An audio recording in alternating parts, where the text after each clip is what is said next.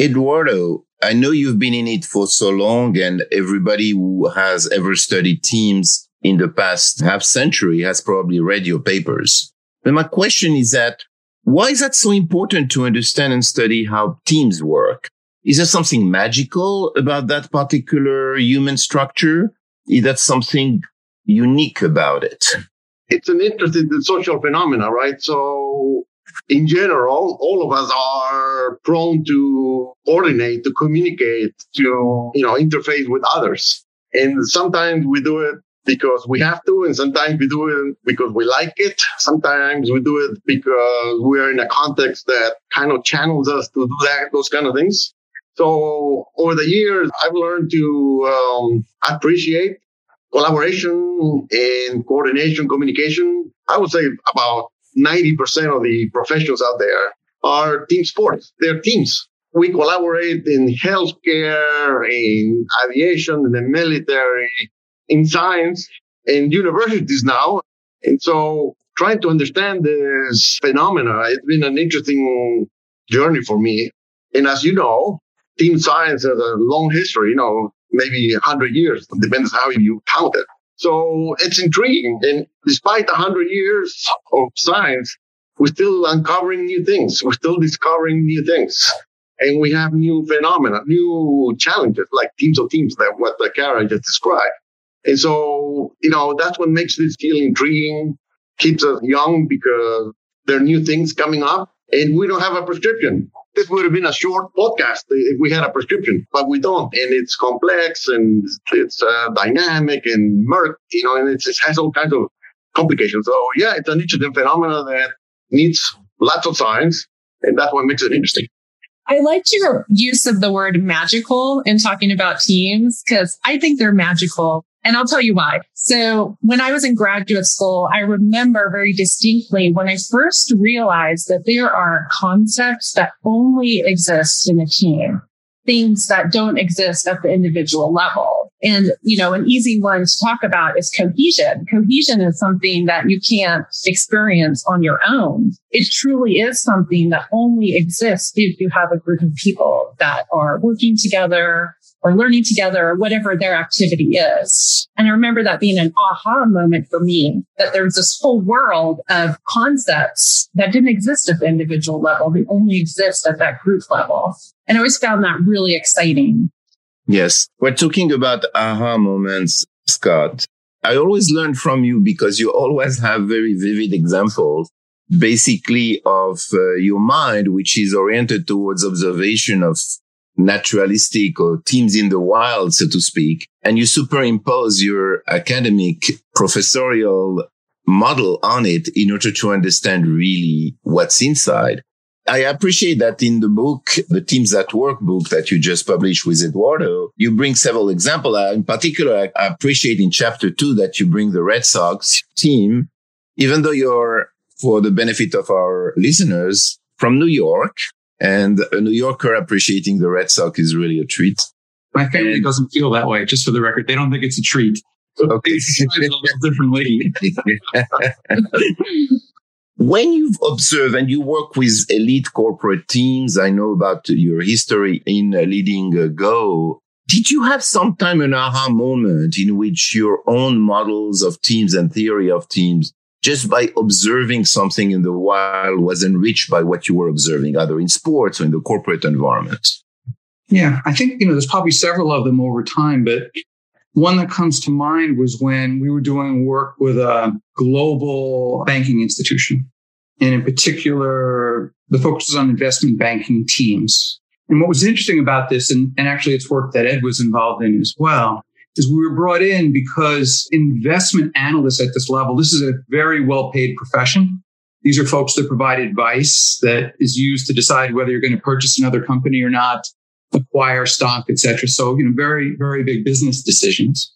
And they had I would describe them as hypotheses, right? The leaders there had hypotheses about what really mattered here.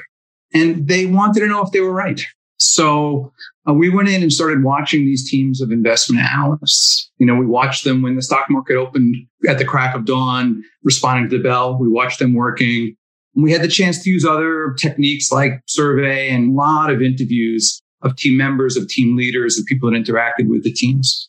And what was interesting is going into this, the leaders had this hypothesis that what you really need is a star investment analyst.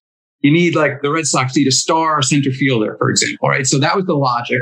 And that if you just simply put like a supporting cast around them a bit and they didn't get in the way too much, it's all about making the star successful. What happened is that there was this natural experiment that occurred because over time, about half their teams were structured that way.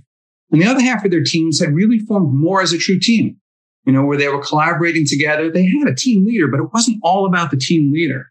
And we had the chance to take a look analytically at what was going on there. And because this was a financial institution, they had tons of actual data, financial data, performance data, et cetera. And what was really interesting in this case is it was the exact opposite of what they expected. Right? The teams that were all about the star underperformed. And the teams that were really operating in a collaborative way where the teamwork mattered outperformed them in some ways. So one of the reasons this was an aha moment for me is because, first of all, I think it reinforced what I had been believing up until that time, that teamwork does make a difference.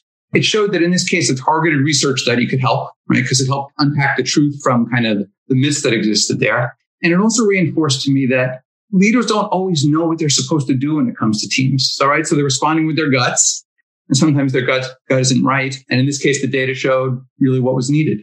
That's a wonderful example where data matters. What you see on the surface, that's part of the magic of teams too, that they work sometime under the surface. And what you see on the surface is not always diagnostic of really what is actually happening. And I would say almost every time in my career that I've seen an individual do something that was really outstanding in an organizational setting, there were people who supported that person that enabled it to happen. That sometimes it's invisible to the organization, but if you look carefully, it was a team phenomenon, even though it looked like an individual phenomenon. Yes. Yes, I like your example. Just about that point, again, at the end of chapter 2, I won't tell the audience. They need to buy the book in order to find out why you were right. What looks sometimes like a superstar performance is actually the result of a lot of complex team interactions. So let me share one aha moment for me early on in my career. It had to do with also with Terry and Scott. So going back to the story that my job with the Navy in the mid-'80s was to develop a team performance lab. I attempted to do things. One, the state of the science. So that's what we began. We attempted to do this meta-analysis. But the second thing I did was I spent 6 months traveling around Navy naval bases, looking at teams, observing teams, all kinds, surface teams, subsurface teams, aviation teams. And after that tour, I remember having this discussion with Terry and maybe Scott was there. And I said, I get the impression that all teams are not created equal. All the teams that I helped serve are somewhat different. And I couldn't put my head around that kind of thing. And in the discussions I had with Terry and Bob McIntyre, who was another professor there, I don't know if this is a direct quote or something, but the aha moment was that Terry said, it's all about the task interdependency. And that's when, for now 40 years or so that I've been doing this, to me, that was an aha moment. Of course, task interdependency drives the kind of teamwork you're going to have, the kind of team performance you need to engage in, the kind of behaviors, the kind of cognitions. And so to me, that's something that I've carried in my head for all these years. And I make a point to always try to understand the task interdependency that is embedded in the kind of team that I'm looking at.